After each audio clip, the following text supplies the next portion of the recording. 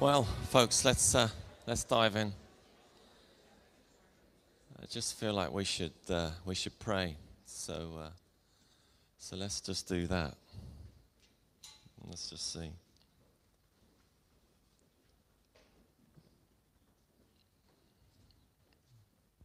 Just welcome your presence in the room. Come, Holy Spirit. We need you. We need you in our lives.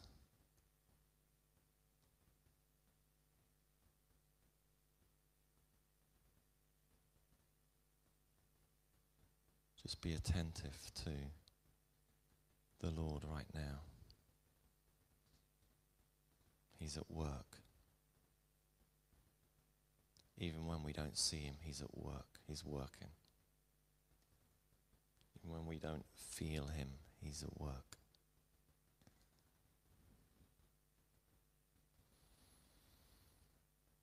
Yes.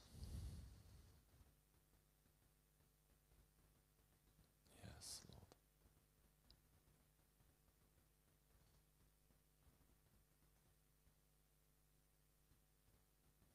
Lord. Breathe on us, Holy Spirit.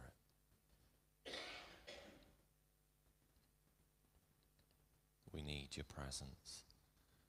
We need your power.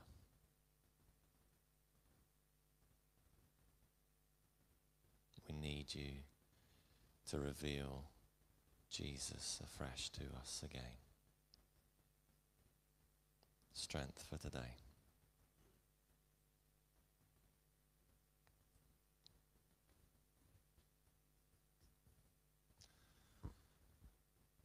Amen. Folks, my name's Paul, and it is just lovely to be able to share this morning. Believe it or not, if you know me or not, if you know me, I actually really enjoy weddings. That might come as a surprise to you if you know me, because bit of a party Paul. Party Paul comes out at weddings, and there's evidence, I believe. But I do. I genuinely love the whole occasion, and I actually love the ceremony bit. I love the anticipation of the bride coming, and it's much like this. We've an aisle, and there's people who are waiting eagerly, anticipating the arrival of the bride, and it's just a wonderful moment. And she makes her entrance, and the women in the I was going to say the audience, the crowd, the congregation, the guests, the women are checking her out and kind of going, wow, look at the dress, doesn't she look amazing, and blah de blah. And the guys in the room, they're kind of looking to the groom at the front to see if he's crying his eyes out or whatever. And it's just this amazing thing. But I really love actually officiating weddings, because I get to see the bride before you all do, because I'm the one waiting outside, sometimes in the case of Jules Hutchinson, for 40-something minutes, as we discussed that. And if you know Jules, that's completely uncharacteristic of her, and she's got some really good excuses, so you can ask her about that afterwards. But as you're waiting, it's not just, for me, what the bride's wearing isn't that exciting, to be honest. But it's what they come in. It's the vehicle in which they come, the entrance in which they arrive. And recently at Nathan and Kate's wedding, Kate rocked up in a really fancy sports car. What was it? They're not here, are they? Was it a Lamborghini? Does anyone know? No one else saw it. Wasted money. They could have rocked up in anything. She could have got the bus. No one saw it except me. But anyway, there you go. We this morning celebrate Palm Sunday, or Pam Sunday, as you like to call it, which celebrates the triumphant entry. This incredible occasion where Jesus comes to town riding on a donkey, the most simple of transport. But boy, he makes an impression. Boy, he comes and makes some kind of arrival. And over the course of the days leading up to Good Friday caused an absolute ruckus amongst the whole city of Jerusalem. And we want to dive into that. We want to look at that this morning. I've got a reading which Eve is about to read for us. Come on up. And we have a couple of videos to show because pictures paint 1,000 words. So why don't you do our reading from Mark's Gospel 11, verse 1. As they approached Jerusalem and came to Bethphage and Bethany at the Mount of Olives, Jesus sent 2 of his disciples, saying to them, "Go to the village ahead of you, and just as you enter it, you will find a colt tied there, which no one has ever ridden. Untie it and bring it here. If anyone asks you, 'Why are you doing this?' say, 'The Lord needs it, and it will send it back here shortly.'" They went and found a colt outside in the street, tied at a doorway. They answered as Jesus told them to. As they untied it, some people standing there asked, "What are you doing untying that colt?" They answered as Jesus told them to, and the people let them go. When they brought the colt to Jesus and threw their cloaks over it, he sat on it. Many people spread their cloaks on the road, while others spread branches as they had cut in the fields. Those who went ahead and those who followed shouted, "Hosanna! Blessed he who comes in the name of the Lord. Blessed he is the coming kingdom of our father David. Hosanna in the highest heaven." Jesus entered Jerusalem and went into the temple courts. He looked around at everyone, but since it was already late, he went out into Bethany with the 12. Brilliant. Thank you. Well done. I absolutely love this event. It's an incredible moment, and we could easily just kind of read over it and really miss the significance of it. It's incredibly significant. And we need, firstly, like whenever we look at the scriptures, to look at the context. What is about to happen, but actually what has happened before? So we need to understand, we need to unpack that. Firstly, Jesus, he knows what's coming. He's deliberately chosen this moment and this time, the season of Passover, for this to happen. He's predicted his death on 3 occasions to his disciples privately and personally, and yet they still didn't understand. They did not get what was about to unfold over those coming days. It's also important to pay attention to an event that happened fairly soon before this event, and that was the raising of Lazarus from the dead. And we understand this and we learn this from John's gospel. Only John out of the 4 gospels talks about this. And we read this. "Therefore, many of the Jews who'd come to visit Mary, they'd seen what Jesus did, they believed in him, but some of them went to the Pharisees and told them what Jesus had done. Then the chief priests and the Pharisees called a meeting. 'What are we accomplishing?' they asked. 'This guy, this man, he keeps performing all these many signs, these miracles. If we let him keep doing all this stuff, everyone will believe in him.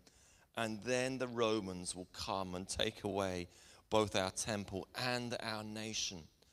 You can imagine, can't you, the raising of Lazarus. I mean, it's one thing to heal the sick. It's one thing to give sight to the blind. It's one thing to feed the 5,000. But someone who's been dead for days, to bring them back to life, that's pretty special. That is unbelievably miraculous and incredible, and it's drawing enormous attention. The Pharisees, the religious people, they see this and they see the attention that's drawing. They're like, "Oh my goodness, we've got to stop this man." People keep believing in him, trusting in him. If this keeps happening, we're going to lose our heritage. We're going to lose the temple. We're going to lose what we have. And so they feel increasingly threatened. Because of this, because of the pressure, Jesus has to leave this place called Bethany. And he needs to get away, he needs to get some space away from the publicity that's being drawn. And so therefore, Jesus no longer moved about publicly among the people of Judea. Instead, he withdraws to the wilderness, to a village called Ephraim, where he stayed with his disciples. And often we see this through the scriptures. We see Jesus does something really significant.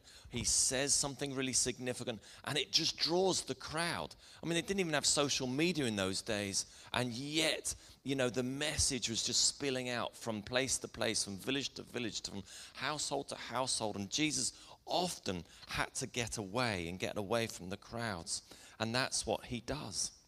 Now, when it was almost time for the Jewish Passover, many went up from the country to Jerusalem for their ceremonial cleansing before the Passover. They kept looking for Jesus. As they stood in the temple courts, they asked one another, "What do you think? Isn't he coming to the festival? Where surely." So there's people there arriving in Jerusalem already, and there's this anticipation Jesus is surely going to come. And so much is being talked about him that they want to see him. They want to hear from him. Passover is coming. Passover, very briefly, it's the first of the three main celebrations of the Jewish people that they celebrated on a yearly basis. And really, Passover was to celebrate and to remember the time when God overthrew them and released them from captivity from Egyptian oppression. They've been slaves there for many, many years, for generations. And during the night of Passover, God releases and frees his people, the Israelites, in order to leave and to return to the promised land. Jesus deliberately chooses this time. Deliberately, the Passover. The Passover, which we're going to see in a minute, where a lamb which was chosen, the blood of a lamb, which was painted on the doors to prevent the firstborn from being killed, which we read about in the Old Testament. Jesus was going to be the lamb, and he deliberately chooses this time. There's this anticipation, it's building and building in Jerusalem. And we read 6 days before the Passover, Jesus came back to Bethany.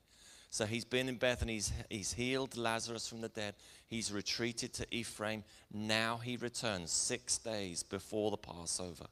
Jesus comes to Bethany where Lazarus lived, whom Jesus had raised from the dead. Here a dinner was given in Jesus' honor. Martha served, while Lazarus was among those reclining at the table with him. He's there together with brother and two sisters, Lazarus, Mary, and Martha, and they're having dinner.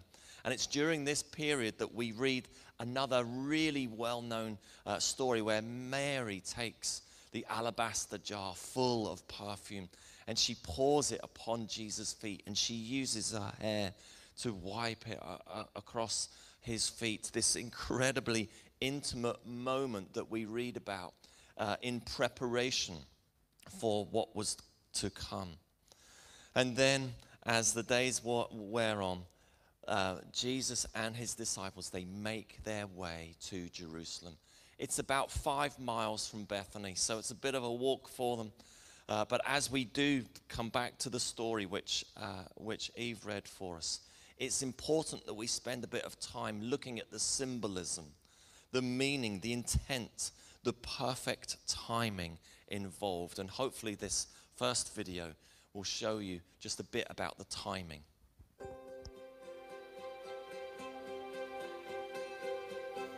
Amid shouts of praise and the waving of palm branches, Jesus triumphantly entered into the city of Jerusalem. This event marked the beginning of the most significant week in human history. Understanding the historical setting of this singular event can teach us of the ultimate mission of the Savior as the Lamb of God and the true King of Kings. To better understand the importance of the triumphal entry, it is helpful to first understand its correlation to the feast of Passover or Pesach. Passover was the first of 3 major Jewish feasts celebrated each year. The feast was to commemorate the deliverance of ancient Israel from bondage in Egypt. According to Exodus 12, the Lord commanded Israel to select a lamb without blemish on the 10th day of the first month. Once selected, the lamb was then brought into their homes to live with the family for the next 4 days. On the eve before the start of the 15th day, they were then to kill the lamb, smear the blood on the doorposts, and share together the Passover feast. If they did this, the Lord promised that the destroying angel would pass by them and spare the firstborn of the home. Every year afterward, Israel celebrated Passover to remember the great deliverance from bondage. In addition, the Jews at the time of Jesus were looking forward to a coming Messiah, who would hopefully likewise, during Passover, deliver them from their Roman oppressors. With this background in mind, let's study the events of the triumphal entry. Shortly before Passover, the Savior began his last mortal journey to Jerusalem. Like Jesus, hundreds of thousands of Jews were also arriving to celebrate the feast. With the city swelling beyond capacity, many would have camped on the Mount of Olives and surrounding areas. Jesus chose to stay in nearby Bethany with the family of Mary, Martha, and Lazarus, whom he had just raised from the dead. News of this remarkable miracle spread like wildfire. The promised Messiah had come. As the Savior and his disciples climbed over the Mount of Olives, with the temple glistening in the morning sun, the people cut branches from palm trees, waving them excitedly, and laid their garments on the ground to cover his path. The significance of the timing is unmistakable. According to the synoptic Gospels of Matthew, Mark, and Luke, the day Jesus entered was the 10th day of the month, 5 days before Passover. This would mean that on the very same day that the Jews were selecting their Passover lambs, Jesus, the true Lamb of God, rode into Jerusalem and was symbolically chosen by the people. Also, just as the lambs would be brought into the homes of the people to stay for the next 4 days, so too Jesus came into his Father's house, the temple, and taught for the next 4 days before his death. Isn't that cool? Isn't that amazing? The symbolism, the timing involved. 10 days on the 10th day, and then for 4 days, the lamb literally would have been brought into the home. Imagine doing that. Becomes like this pet which we then sort of sacrifice. Jesus comes riding on a donkey, comes to the house, to the temple, where for 4 days he spends time. I would encourage you over these days leading to Friday, read the scriptures, go to the 4 Gospels. Each of the Gospels say something. Some of them, as you know, the synoptic Gospels are similar. Some of them are very different, especially John. My goodness, there's chapters in John leading before the cross. But we see in those 4 days, Jesus spends time teaching, healing, casting people out of the temple. It's absolutely incredible. And it's during that time that the public opinion of who Jesus is begins to shift.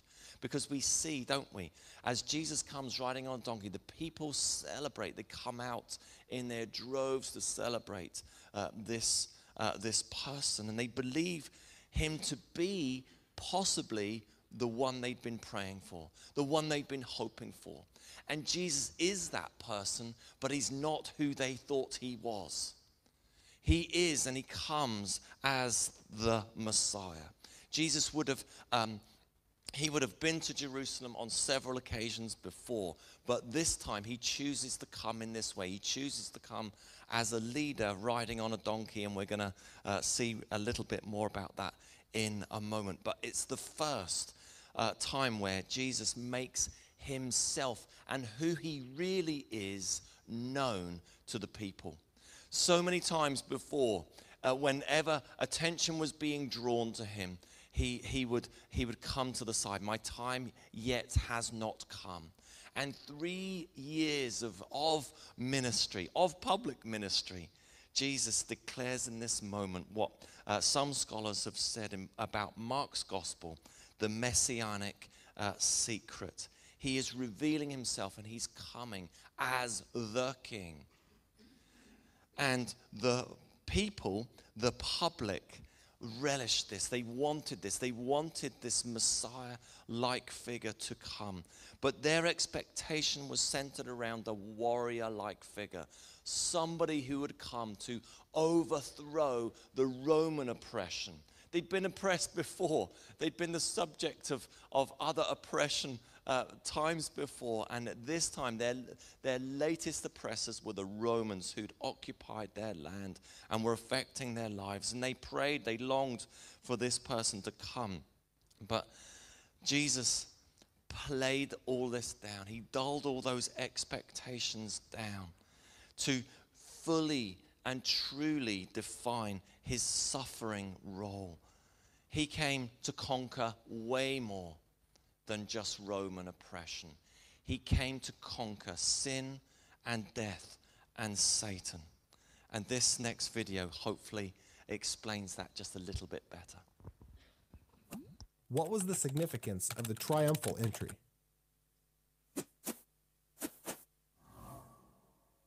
The triumphal entry is that of Jesus coming into Jerusalem on what we know as Palm Sunday, the Sunday before the crucifixion. The story of the triumphal entry is one of the few incidents in the life of Jesus which appears in all four gospel accounts. Putting the four accounts together, it becomes clear that the triumphal entry was a significant event, not only to the people of Jesus' day, but to Christians throughout history. We celebrate Palm Sunday to remember that momentous occasion. On that day, Jesus rode into Jerusalem on the back of a borrowed donkey's colt, one that had never been ridden before. The disciples spread their cloaks on the donkey for Jesus to sit on, and the multitudes came out to welcome him, laying before him their cloaks and branches of palm trees.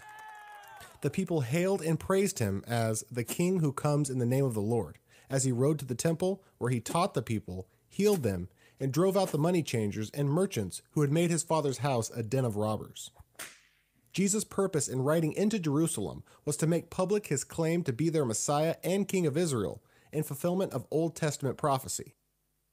Matthew says that the king coming in the foal of a donkey was an exact fulfillment of Zechariah 9:9. Rejoice greatly, O daughter of Zion. Shout, daughter of Jerusalem. See, your king comes to you, righteous and having salvation, gentle and riding on a donkey, on a colt, the foal of a donkey. Jesus rides into his capital city as a conquering king and is hailed by the people as such, in the manner of the day. The streets of Jerusalem, the royal city, are open to him, and like a king, he ascends to his palace. Not a temporal palace, but the spiritual palace that is the temple, because his is a spiritual kingdom. He receives the worship and praise of the people because only he deserves it. No longer does he tell his disciples to be quiet about him, but to shout his praises and worship him openly. The spreading of cloaks was an act of homage for royalty. Jesus was openly declaring to the people that he was their king and the Messiah they had been waiting for. Unfortunately, the praise the people lavished on Jesus was not because they recognized him as their savior from sin. They welcomed him out of their desire for a messianic deliverer, someone who would lead them in a revolt against Rome. Great. So let's dive in a bit more about what actually happens. First of all, we have the people. The people who are already there. They've come in their droves. They're there. They booked the premiere in and they got a cheap deal, so they got extra nights in Jerusalem. And they're already there, and there's this anticipation building. And they're the ones that would have been prepared, and they've cut the branches in eagerly anticipating his arrival. Then you have the people that have come in tow. They're the ones who have traveled with him from Bethany, and they're part of the crowd together with Jesus and the disciples. Then you have the chief priests and the Pharisees, and they are on the lookout. They're looking for a way in which to capture him, arrest him, and ultimately put a stop to what he has been doing. And then last but not least, and it's not mentioned in the scriptures, but it would be the Romans themselves, the soldiers, the ones who'd have to basically police it. Then we have the donkey. The donkey is a really interesting component of it. The donkey, or a colt, which is the foal of a donkey, would have been a young male. And in Mark's gospel, it makes it really clear that it's unridden. It's never had anyone on it before, untamed and probably quite wild. It's important that we understand that this is almost like the lowest of the low. It's almost like it's like driving into the city with the most basic Fiat 500 model. It's like the real low. But in comparison to the souped up Fiat 500 model with the bells and whistles, it's that kind of thing. Or for us, it's like our little Toyota Aygo. It's like low. And Jesus chooses this particular transportation for two reasons. One, it is in keeping with his humility. It would be so like Jesus to come on a donkey. But actually, there's a second and probably more important reason. It's important to understand that in ancient Middle Eastern world, leaders, kings, would have rode horses if they were going into battle. But if they were coming in peace, they would ride a donkey. And we know this from 1 Kings 1:33. It mentions that Solomon rides a donkey on the day that he was recognized as the new king of Israel. So you ride a horse if you're going into battle, but you ride a donkey if you come in peace. And this is incredibly symbolic as Jesus, the leader, the king, comes, the Prince of Peace. What's interesting is, in contrast to this, is what we read in Revelation, when Jesus will come again.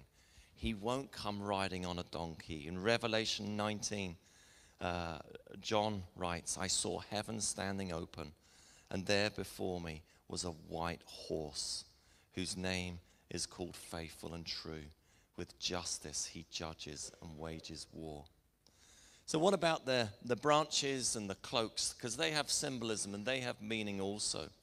We saw in that latest video that the cloaks that were laid upon the ground was symbolized kind of the paying of homage to royalty. There was just something about the meaning of that. In 2 Kings 9:13, we read this: they quickly took their cloaks and spread them under him on the bare steps. Then they blew the trumpet and shouted, Jehu is king. And it was this symbolic meaning of paying homage to one who was royal.